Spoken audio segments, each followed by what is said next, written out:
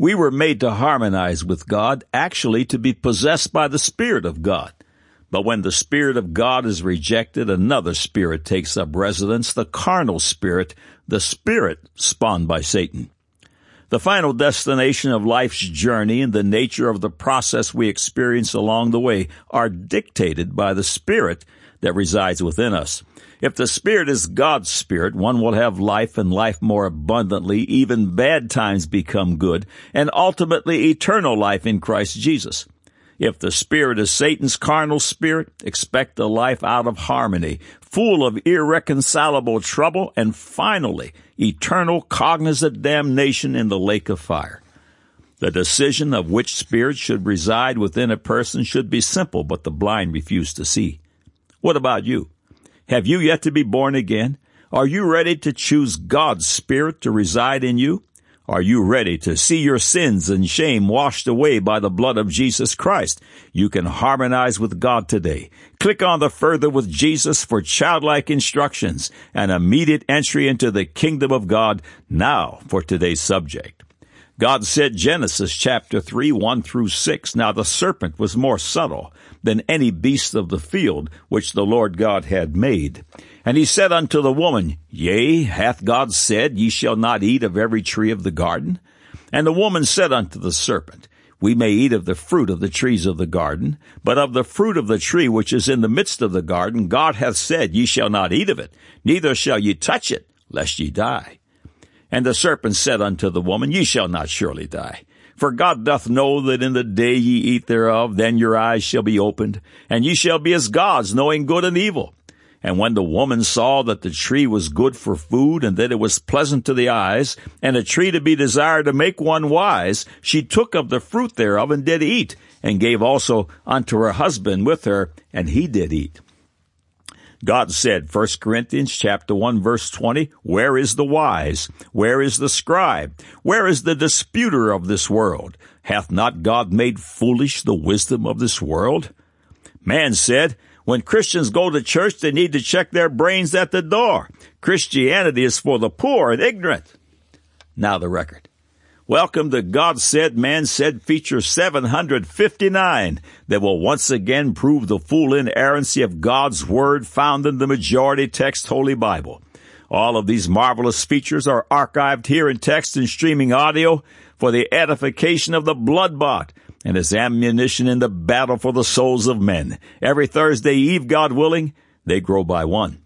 Be sure to take advantage of 3 very useful tools on God Said, Man Said. 1, you have questions? God has answers. Whatever your question, type a keyword into the search bar top right and watch the screen populate with related information from Adam and Eve to quantum physics. 2, use the Tell a Friend feature above to send a message to someone you love. It's so quick and easy. 3, imagine you can download nearly 200 hours of God Said, Man Said features to your electronic device. Listen to one every day. Thank you for coming. We are honored by your presence. May God's face shine upon you with light and truth. In the Garden of Eden, Eve, the mother of all living, was confronted by a second voice in God's garden, Satan's voice. The discourse is recorded in Genesis 3, 1 through 6. Again, the passage reads, Now the serpent was more subtle than any beast of the field which the Lord God had made. And he said unto the woman, Yea, hath God said, Ye shall not eat of every tree of the garden? And the woman said unto the serpent, We may eat of the fruit of the trees of the garden, but of the fruit of the tree which is in the midst of the garden, God hath said, Ye shall not eat of it, neither shall ye touch it, lest ye die. And the serpent said unto the woman, Ye shall not surely die. For God doth know that in the day ye eat thereof, then your eyes shall be opened, and ye shall be as gods, knowing good and evil. And when the woman saw that the tree was good for food, and that it was pleasant to the eyes, and a tree to be desired to make one wise, she took of the fruit thereof and did eat, and gave also unto her husband with her, and he did eat. 3 rational thoughts buttress Eve's decision to cast off the words of God. 1, the tree was good for food. Limited knowledge separated from the God of all knowledge is a dangerous place. The fruit that appeared to be good for food was in fact the doorway of sickness and death. That kind of rational thinking placed many unclean foods and drinks on man's supper plate, like pork, GMO foods, refined sugars, partially hydrogenated oils, alcoholic beverages, and droves more. They appear to be good for food, but after serious investigation are found to be life-shortening. Number 2, pleasant to the eye. Beauty separated from God is a dangerous place. One is reminded of Hollywood, lust, fornication, pornography, nature worship, etc. Number 3, a tree to be desired to make one wise. Knowledge separated from God is a very deadly place. Consider philosophical positions such as the free love movement of the 60s, which is foundational to the absolute moral decadence of today. By the way, free it is not. How about the vacuous dogma of evolution, or President Obama's suggestion that it doesn't matter who you love in support of homosexuality? Man has separated God from his pursuit of knowledge, and the results, as always, are deadly. The headline in the October 2015 feature in Psychology Today reads, Crisis U, and the subhead, Step by well-meaning step, colleges are being transformed into something more akin to mental health wards than citadels of learning. Excerpts follow. Problems are more urgent than ever, says Philip Millman, professor of psychology at Georgetown University and director of its campus counseling center. When he took his first post after earning his doctorate 4 decades ago, he says counseling centers mostly saw collegians struggling with developmental issues, homesickness, relationship breakups, lack of life direction. That's not what we see today, he reports. Students have more overwhelming concerns. I'm cutting. I'm anorexic. I'm suicidal. I'm an alcoholic. I'm bipolar, or combinations thereof. Developmental centers have not gone away. They are just masked by more pressing turmoil. Nationally, 22% of collegians now seek therapy or counseling each year, reports Daniel Eisenberg, an economist at the University of Michigan, whose Healthy Minds study annually samples 160,000 students around the country. The number of those in counseling varies from campus to campus depending on its culture. 10% at some large schools, nearly 50% at some small private ones. The figure has been steadily growing for 2 decades and shows no signs of slowing. According to Benjamin Locke, Associate Director for Clinical Services at Penn State, 1 in 3 students now starts college with a prior diagnosis of mental disorder. Eisenberg's Healthy Minds study indicates that 19% of all college students regularly take psychotropic meds, antidepressants, anxiolytics, and stimulants such as Adderall.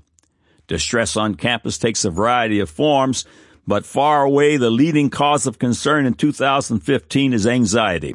54% of all college students report feeling overwhelming anxiety, up from 46.4% in 2010, according to the latest semi-annual survey conducted by the American College Health Association. That wasn't always the case. For 47% of clients seeking counseling, which is available in 7 languages, anxiety is the primary complaint. Students feel overwhelmed. They can't manage. Self-harm is a staple of dorm life, and Eisenberg finds that nearly 1 in 5 students engages in cutting, burning, or other form of self-mutilation. According to the 2014 CCMH study, 24% of students purposefully injure themselves without the intent to kill themselves. The number is slowly increasing, up from 21% in 2008. Experts find it difficult to pinpoint why. It may be that, lacking the ability to emotionally regulate themselves, students feel things especially intensely beyond their ability to articulate their feelings.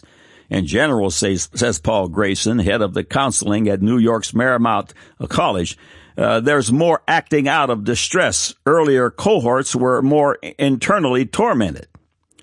In addition, lives are now presented publicly, stripped of the anxiety that churns beneath. It's generational, says a Brown University student. We are obsessed with social media, but it magnifies the comparison factor. At a school with so many talented students, she says, almost everyone is stuck in negative self-evaluation, trapped in a hall of mirrors. Social connection is as necessary as air for breath, but we have to acknowledge it has a dark side, says Gregory Ells, director of the Campus Counseling Center at Cornell University. Make no mistake, drinking has long been a part of campus life, but drinking has moved beyond beer to hard liquor, which is such a staple of campus life that more than a dozen universities from Alabama to Wisconsin licensed their logo to Kraft Jell-O's manufacturer to market insignia embossed molds for making tasty shots.